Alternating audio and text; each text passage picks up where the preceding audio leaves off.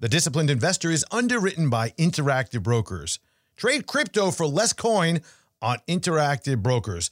Commissions just 12 to 18 basis points with no hidden spreads, markups, or custody fees. Learn more at ibkr.com/crypto. And this episode is sponsored by Our Crowd.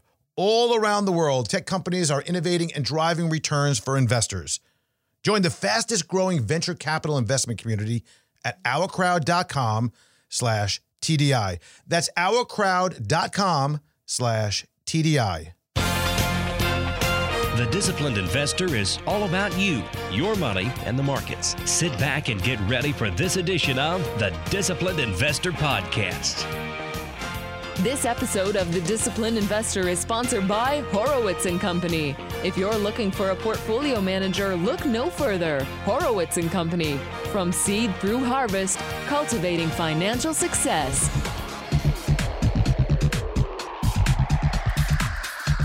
Investors panic to cover shorts, then panic and sell.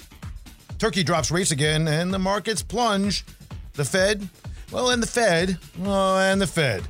Our guest to help us with all this, Danielle DiMartino Booth from Quill Intelligence. All this and much more on episode number 745 of the Disciplined Investor Podcast.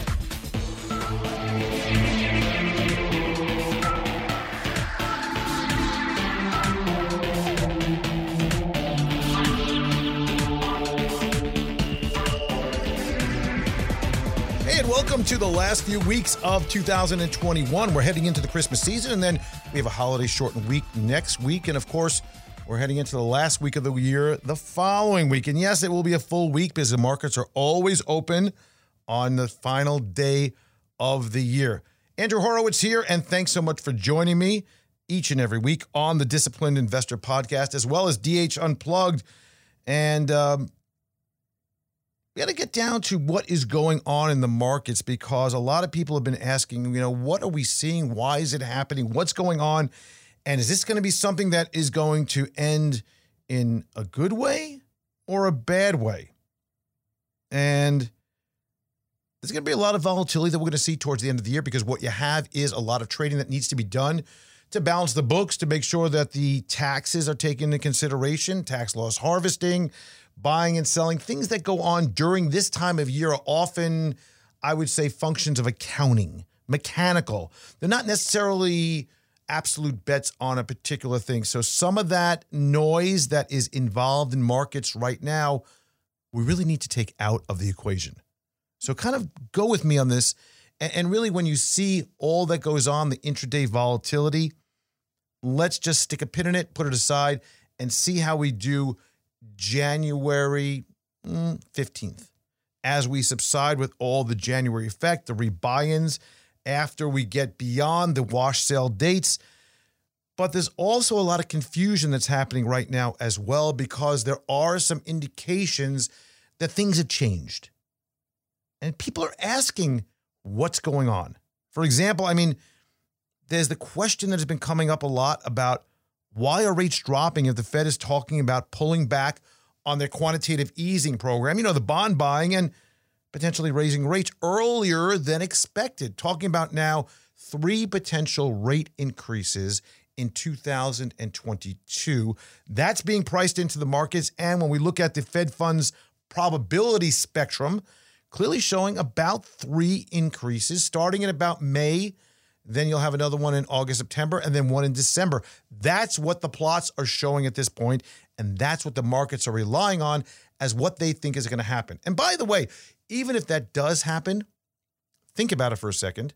That's really not a substantial amount when you consider the strength of the economy where it's been. Now, whether or not it's slowing down a bit from here, but generally speaking, when we look at a 1% or sub 1% Fed funds rate, that is usually an emergency circumstance, very accommodative.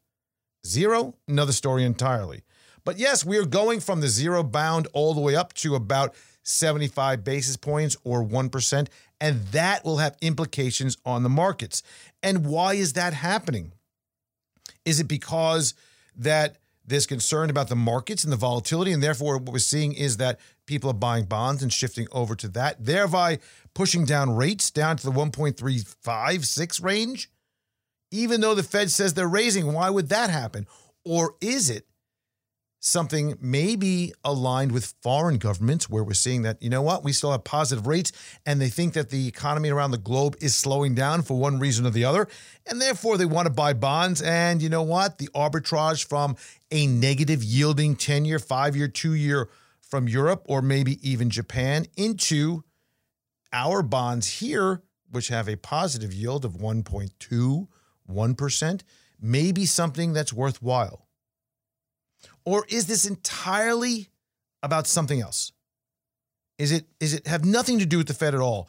And for example, many people are starting to think that what's going on that makes sense in this, it really doesn't. Is it maybe potentially what is being talked about in the media, that we are seeing a major increase in a rapid escalation in the case count, the hospitalizations, or this COVID variant, and therefore what's happening is, well, maybe that there's a scare going on there.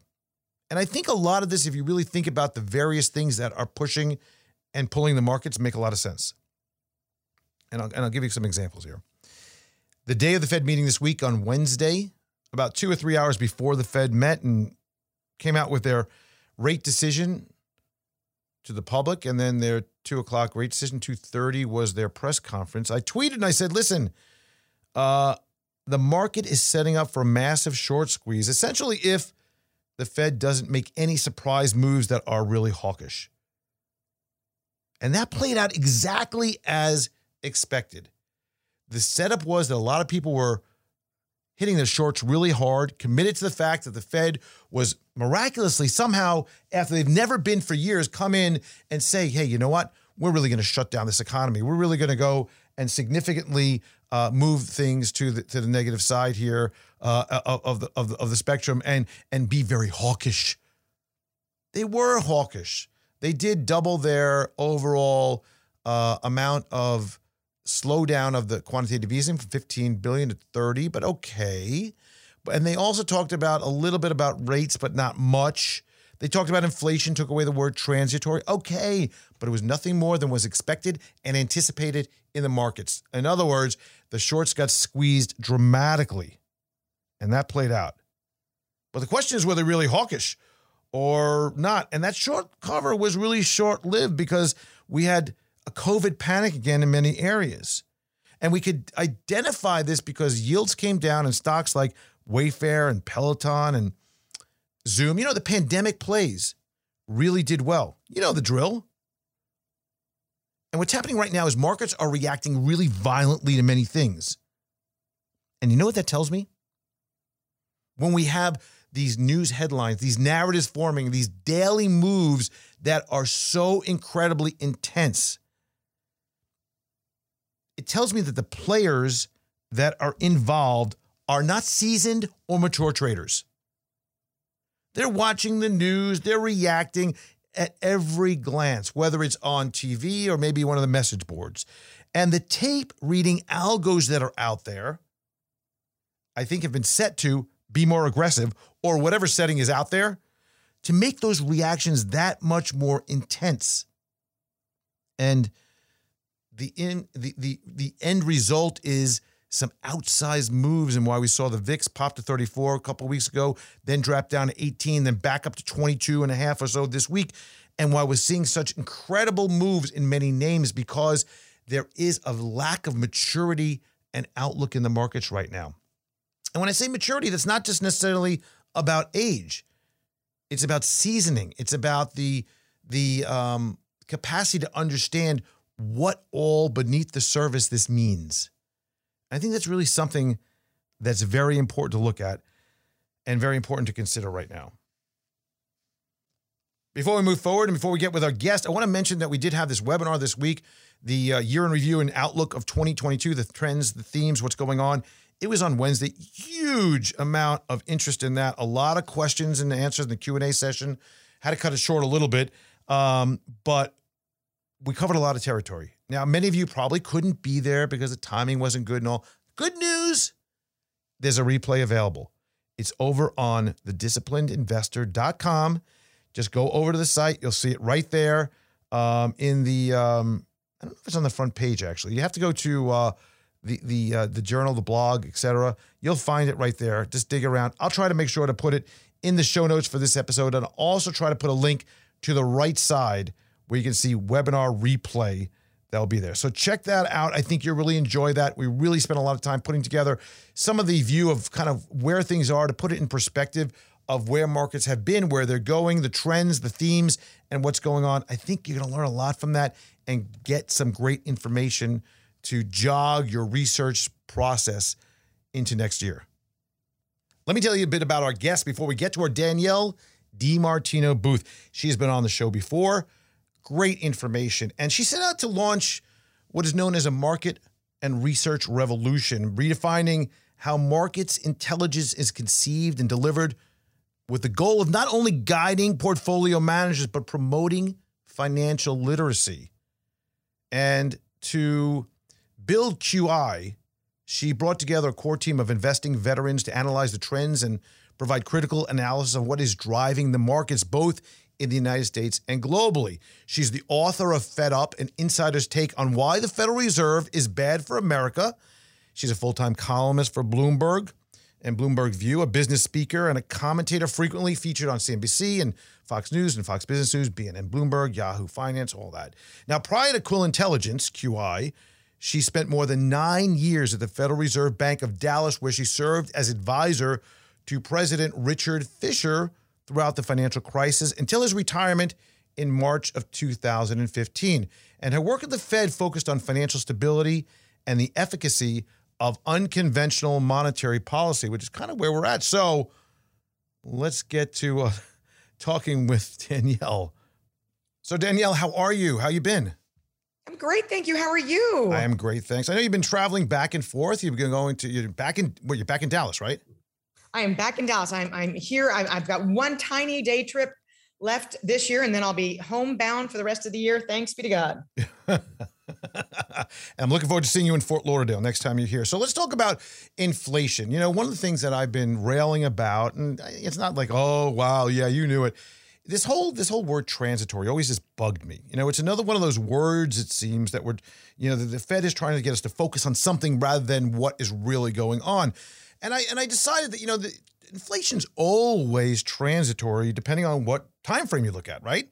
Well, of course. I mean, there's every reason to anticipate that because of the slowing growth outlook, and that is exactly what we're seeing, that you see the Fed have to back off because we actually see disinflationary pressures. Not that anybody wants to even begin to think that, but that's exactly what the market is telling us. Right. With interest rates, what they are and what's happened over the last week. So one of the things is I've been, discussing some of the price stickiness, though. One of the things that the Fed doesn't want us to look at is the reality that while let's just use a number, 10% inflation, let's just use that as a discussion point. 10% inflation over a year means that if something goes from $1 to $1.10, right?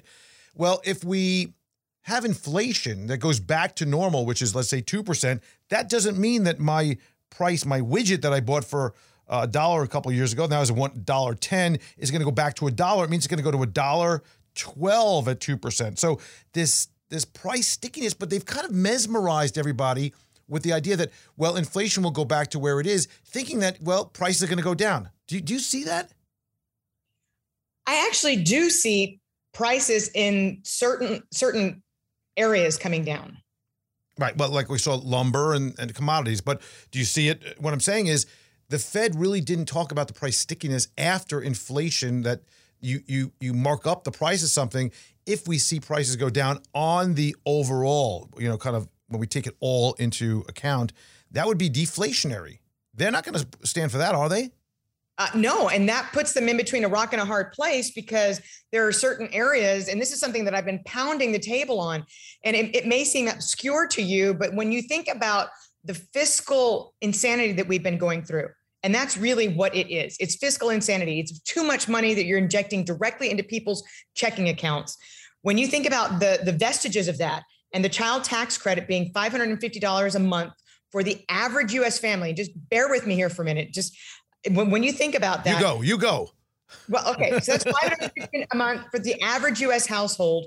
61 million children are 61 million U.S. children of the 73 million as of 2019 are receiving this tax credit. 90% of U.S. households with children have been getting cash injected into their accounts. And that stops as of December the 15th because Build Back Bigger, which I call it, is not going to be passed until 2022, we've been told, if it's passed at all. So you have this massive source of cash that's going to be coming away from households, which will be harmful to them. But on the other hand, and this is what I've been pounding the table on, supplemental nutrition assistance, that this program, what we used to call food stamps, those benefits, right? Those benefits were raised by 32% as of October the 1st. And those types of programs are very, very sticky and hard to unwind and hard to back off of. Right. And that's an average of the same, about $550 a month. And this is for if you've got two kids in the family. Yeah, but you've got more children, you're even more cash. I wonder why meat inflation is 22% year over year. Right. I have no objection with someone who qualifies for that, because the qualification of that is, if you ever look at the qualification for food stamps, or what's it called, EBTs, the fact is it's pretty significantly poor. I mean, you can't be making money. If you qualify for food stamps, I think you deserve to get, whatever a reasonable amount of money is to pay for what you have to, because you're not really making any money, right? Well, yes, I buy that and I understand that, and I'm not quibbling with that. What I'm saying is that if your family's also getting the child tax credit, you have one spouse who can stay home with the kids and is getting that child tax credit. They're getting this massive amount of food assistance, and they don't have to pay for childcare because they're staying out of the workforce. That's another source of wage inflation. It's because some of the lowest income workers have not come back into the labor market, nor will they, because they're getting so much assistance that they don't have to. And that's problematic for the Fed in this transitory type of narrative, even as we see just-in-time inventory become just-in-case inventory, which is deflationary. We've already heard from the car makers, for example, that the supply the supply disruption should be unraveled by the first quarter of 2022. So a lot of, and we're seeing the cyclical area of the economy start to roll over. And we're seeing the same thing in Europe, by the way, which is why Christine Lagarde is so reticent to jump on the we're going to raise rates bandwagon with the Fed, which is unusual, by the way. It's because she sees that the cyclically leading industrial manufacturing sector is already slowing down. I don't know if you could answer this question or not, but what do you think of Christine Lagarde? I really never liked her in her last position. I thought she was really an inappropriate choice for this position. Well, it's an overtly political choice to make, right, as opposed to, what we just saw play out in Washington, D.C., the Game of Thrones at the Fed, which I think Biden was overtly trying to politicize. Yeah. Which is a huge no-no.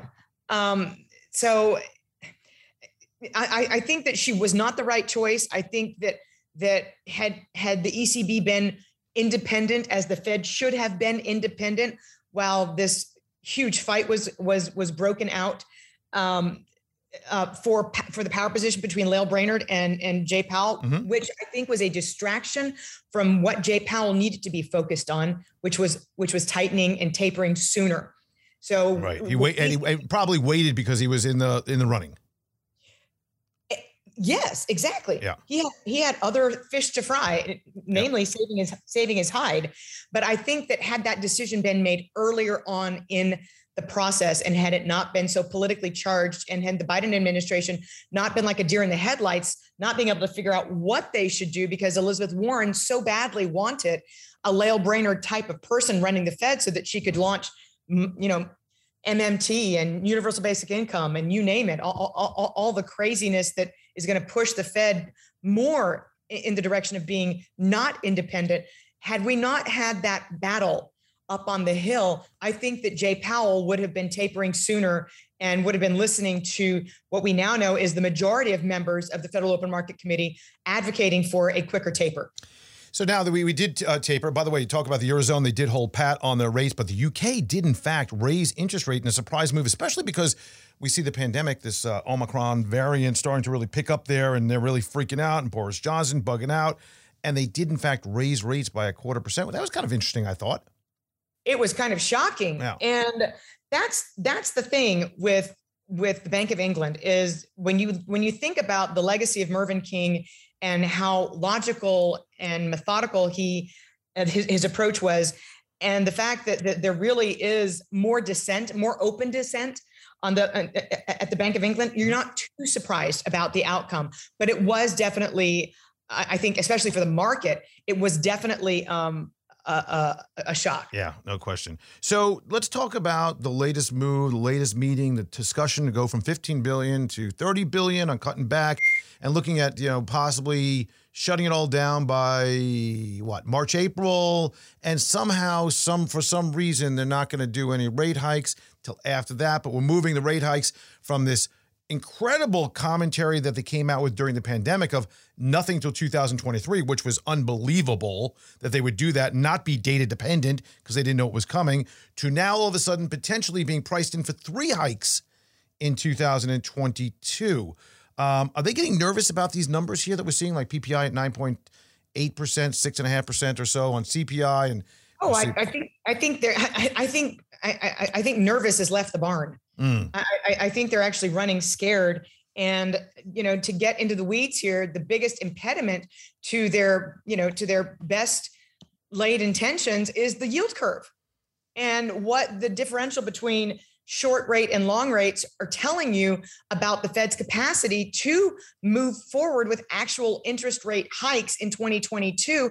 We've seen the difference between the 2-year Treasury and the 10-year Treasury be halved, more than halved. It was nearly 160 basis points in April, right when that last stimulus check went out, and has since been more than cut in half. We're at 77 basis points. And the market is telling you that the economy, the bond market is telling you that the economy is going to slow faster than the Fed can finish the taper and start to hike interest rates. And I think that that's why you're seeing this kind of existential meltdown in the stock market, because they don't know which direction is up. Yeah, that's a problem. That's a really good point that you make there. And that keys off of the fact that they waited too long. Maybe it was 1 month, 2 months, 4 months. That keys off the fact that now they have very little ammunition, really do not have I don't think they have the stomach to go negative interest rates, although we have real interest rates that are negative, but I'm talking about truly going negative on Fed funds rates. And then here we are in a situation where they're like, holy crap, what if things get worse? What are we going to do? Right? Is that what you're saying? Exactly. And they're running, they know that the runway is way short. This is like LaGuardia in the snow. Oh, no. Oh my God, I'm going to run off the runway right into the river. Right into the river. And that's where the Fed is right now. And it is unprecedented. And I do not believe that you will see the Fed hike into an inverted yield curve, because that would be purposely expediting the economy's path toward recession. And to go back to my food stamps for just a minute, I know you think I'm a dog with a strange bone here. To go back to the food stamps for just a minute, if you're Joe Q American family, and even if you didn't need the child tax credit, it's been directly deposited into your savings account or checking account, depending on whether you need it or not. Do you necessarily anticipate on January the 31st, February the 15th, whenever you normally file your taxes, have you incorporated into your calculus the fact that you're not getting an income tax refund because it's been paid forward in cash in the child tax credit? So that's what we have, this kind of perfect storm brewing in the first quarter, is that the cash that a lot of U.S. households are anticipating receiving is not going to be there. Yeah, this is the political games that are played all the time, right? Where we have something that looks really great, but really there's a gotcha on the back end, or, the whole thing with Build Back Better, talking about it costing, I don't know, $2 trillion when it's really $6 trillion, because if we keep permanent the things that they expect to keep permanent, it's like saying, hey, you know what? I'm buying this house and it's $2,000 a month. Pretty cheap. It's going to cost me $24,000. Well, that's for the first year, but that's not the real cost of the thing. Exactly. And it appears that this is, you bring up another great source of stickiness. And, if you're a landlord and you've been burned by the rental eviction moratorium, you're going to make sure that you're not in those crossfires. You're not in those crosshairs again. So you're going to make sure that the next 12 months lease that you get out of your tenant is going to cover you in case the government goes insane again and calls off collecting rent. So that, and we know rents have gone up at least 10%. And I'm just talking about apartments. I'm not talking about single family rentals where they've gone up at nearly twice that rate. Let me just take a quick break. Where can people find out more information about you, by the way? Quillintelligence.com. I have the stupidest, most low-priced research in the world. Come see it. It's great. It's great stuff. I want to take a moment and talk about Interactive Brokers Global Analyst. This is something that really you need to listen about and think about and check out, because if you want to look at how to expand your portfolio, you could use Global Analyst to help you find new global investment opportunities to diversify your portfolio. And it helps you discover undervalued companies that may have greater growth potential. And when you use Global Analyst, you can compare the relative value of global stocks by region, by country, and even by industry. And I think that what you have here is another tool in your toolbox that you really need to check it out. And you know what? The inventor, Thomas Petterfy from Interactive Brokers, this is kind of his little or big discovery recently of what he's really digging into and developing. And I really want you to check it out. You can find out why smart investors choose Interactive Brokers and Global Analysts by trying Global Analyst today at ibkr.com/GA. And I think really that's something that will help you out immensely. We're also going to talk about Our Crowd. You know, all around the world, tech companies are innovating. They're driving returns for investors. And what Our Crowd does is they analyze companies across the global private market, and they select those with the greatest growth potential, then brings them to you.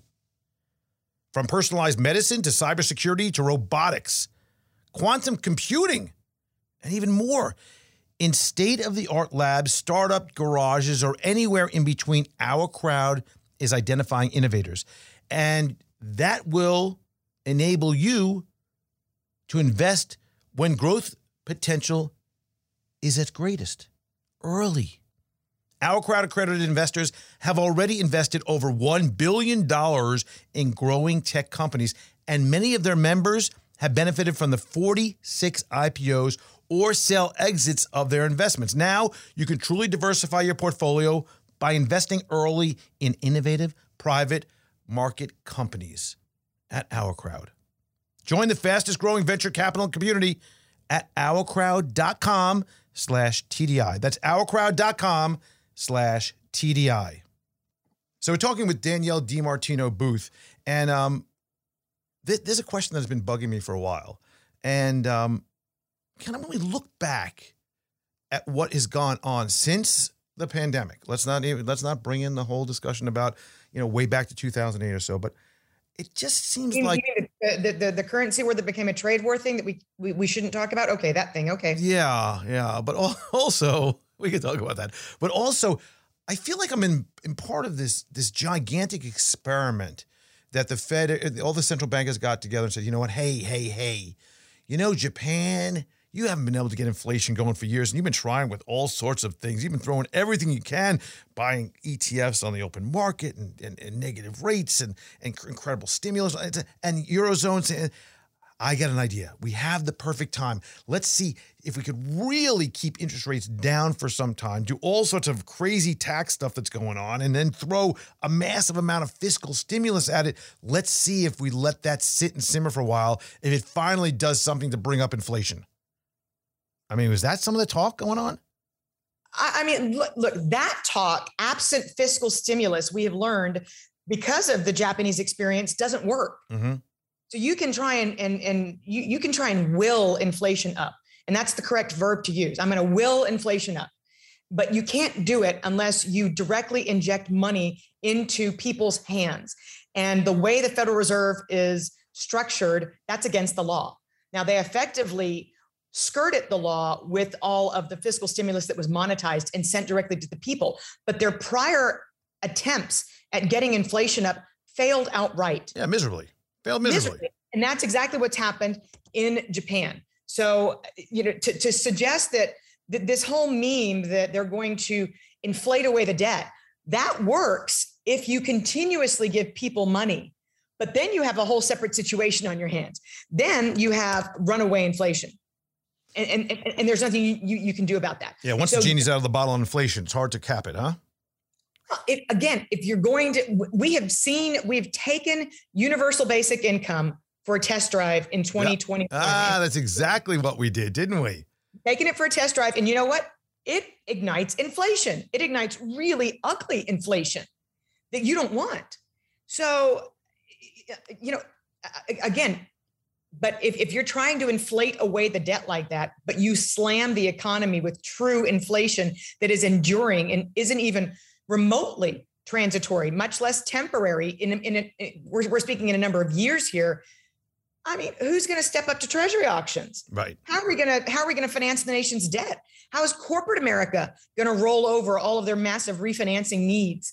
And I mean, when you think about the junk bond market crossing the $3 trillion line this year, you cannot have sustainably high rates in this environment that is riddled with debt. So let's kind of jump back to what you mentioned, kind of on the slide there. You talked about the currency issues and the manipulation of currencies and what's going on. Kind of, help me understand a little bit more about what you're thinking.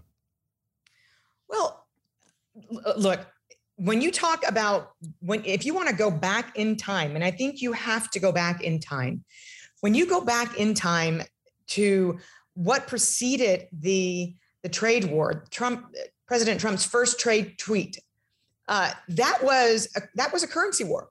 Yeah. And that was how central bankers were trying to ignite inflation before the pandemic. And again, it didn't work. But the sequencing in world history back to, Rome, is that you go currency war, trade war, hot war. And even though it's an outside possibility, Xi Jinping in 2022 has his eye on the prize of having an FDR repeat. He wants that third term, and the People's Congress does not occur until October, November. We don't know the exact date until it's closer to that time. But he's going for a lifetime appointment is what he's doing. Well, he is, but he's got to get that third term first. Mm-hmm. And that means that he's got to prop up the economy and make everybody happy so that he has the support that he needs. So if the currency war aspect is to kick up, and if the Fed tries and succeeds to tighten, that's going to make things very difficult for Xi Jinping. Right. And we have to go back to the currency war aspect for the purposes of Xi Jinping's got to have a good Olympics in February 2022, and he's got to have a great groundswell of support in order to secure I want to be a dictator for the rest of my life come the fall. So if the only thing that can really mess up his best intentions, because he's taken the money from the billionaires and he's trying to redistribute it widely so that he prevents social unrest, you have to make sure that the dollar doesn't depreciate so much that it slams your industrial sector. Yeah. And try to make sure, and that's why they have a zero tolerance for the COVID, to make sure that you keep your manufacturing running if in fact the global economy continues to run pretty well. Exactly. And things are complicated greatly if you see things like Mexico raising interest rates and emerging markets, Turkey notwithstanding, trying to support their own currencies by raising interest rates, which we've seen, especially in Eastern Europe as well. So, when you have these cross dynamics, cross currents going, and the industrial sector is slowing, we've seen it in Europe. We've seen it in the United States, the Philadelphia Fed, which is the oldest Federal Reserve's manufacturing survey. We saw future inventories. We saw future backlogs, which is a gauge of future demand. We saw those. They've been negative for 4 months in a row now. Yeah. And that is the chemicals. I'm getting wonky again, but the most leading of all commodities are chemicals. They're at the beginning of the manufacturing pipeline. So when you see the Philly Fed start to weaken, and even future employment is even future employment has turned negative. When you see these things occur, you know that the industrial sector globally is slowing. Yeah. Pull up a chart of BASF, the chemicals company. That's the biggest chemicals company by a factor of 20 billion in revenue, bigger than the second biggest chemicals company. Its stock price has been down since May. And these things are telling you that as politicized as Christine Lagarde is, she's at least reading the tea leaves and saying, I'm not going to be capable of tightening into an industrial recession, turns it into a real recession. Right. Let me just, on the last few minutes we have left, I just want to talk about credibility. And I want to talk about, what happened this year with the trading and disclosure, and then hey, you know what? Maybe they shouldn't have been doing it, but it's okay. They're just going to retire, and there's not going to be any hand slapping. There's not going to be the clawbacks, no penalties. And what is going on? Well, look, I have a really hard time talking about this because I had class 1 clearance at the Federal Reserve. The new strictures that are being imposed happen to be the old ones, the ones that I had to deal with. So moreover, the individual signing off on these financial statements happens to be the chair of a committee on the Federal Reserve Board that has been signing off on these financial disclosures for years. Her name is Lael Brainerd. So there's a little bit of hypocrisy here. Oh, yeah.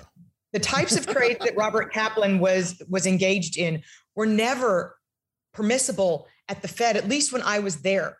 So for them to say we're going to rein in, any type of, any flirtation with insider trading, that's insanity to me because it was never allowed in the first place. Right. At least I was there. Right. And the person who would have benefited the most from those disclosures being leaked, she was in the running to be the chair of the Fed. So it's all too convenient for me, especially when we know that there's rampant insider trading in Congress. Which is allowed. But it's not allowed at the Fed. It's supposed to be. But Congress voted it into law for themselves. Well, that's how that works. No, but you're right. The optics, the last year of optics for the Fed in terms of them being apolitical and independent have been horrific. And you don't want to see things like Rich Clarida, who, by the way, is still on the board. Why did Rosengren and Kaplan have to step down and Clarida got to stay when some of his trading was just as egregious? You have to ask these questions. They're very inconvenient. Nobody wants to ask these questions, but they have to be asked. Well, they can be asked, but then they're going to come with the Fed independence and they'll have their own watchdog, which is kind of like, what? How does that work? That's like me having the ultimate compliance on my office. That no other regulators. I'll appoint somebody to do compliance on my office and they'll penalize me if I do something wrong, which is like, okay, I'll go along with that. The problem I have with it is, we know that they are not allowed to get involved in buying a bank stock or bank bonds or government bonds and things of that nature. But during the crisis, it was Caterpillar, it was General Motors. Unbelievable. The Fed was giving direct support. Right. Unbelievable. I'm just saying, just hard to deal with all this. So, and then with the news of what happened with Japan this week when they admitted that they fudged some of the economic numbers for years to make them look better. I mean, you can't make this stuff up. That's just insane, especially given how weak growth has been already. And they're saying what they're basically saying is, as bad as our policies have been, we sort of kind of fudge the data, and our policies are even more ineffectual.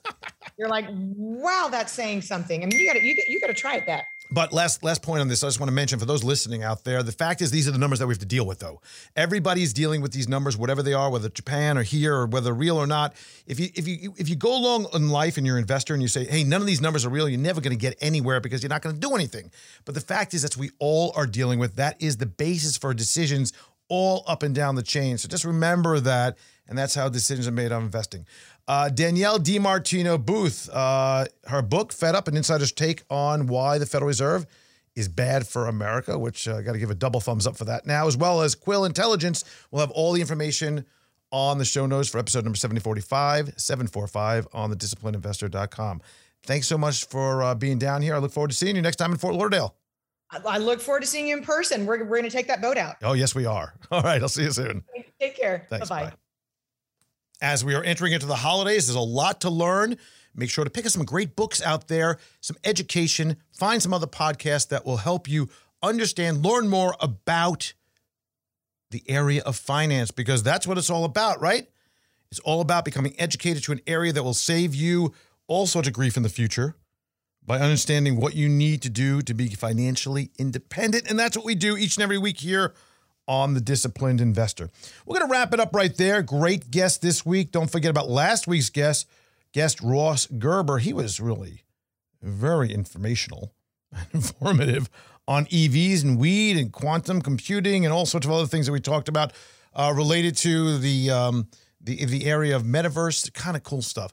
Listen, thanks so much for joining me. We're going to wrap it up a little bit early today as we enter into the holidays. Thank you so much for all that you do for me. If you want to get in touch, go over to thedisciplinedinvestor.com.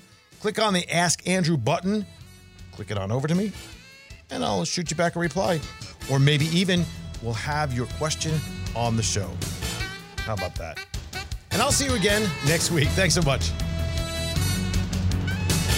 Nothing discussed in this podcast should be considered a recommendation to buy or sell any security. Past performance is no indication of future results. In addition, the information presented is not intended to be used as a sole basis of any investment decisions, nor should be construed as advice designed to meet the individual needs of any particular investor. Nothing herein constitutes legal, accounting, or tax advice or individually tailored investment advice. Remember, investing involves substantial risk. Past performance is not a guarantee of future results, and a loss of original capital may occur. No one receiving or accessing this information should make any investment decision without first consulting his or her own personal financial advisor and conducting his or her own research and due diligence, including carefully reviewing any applicable prospectuses, press releases, reports, and other public filings of the issuer of any securities being considered. Please consider this for educational purposes only. As always, use your best judgment when investing. Horowitz & Company, Inc. is registered as an investment advisor with the state of Florida and conducts business in other states where it is properly registered or is excluded from registration requirements. Registration does not imply any level of skill or training. Advertisements are not related to the host or affiliates and are not considered recommendations by the host of the show or any affiliates of Horowitz & Company.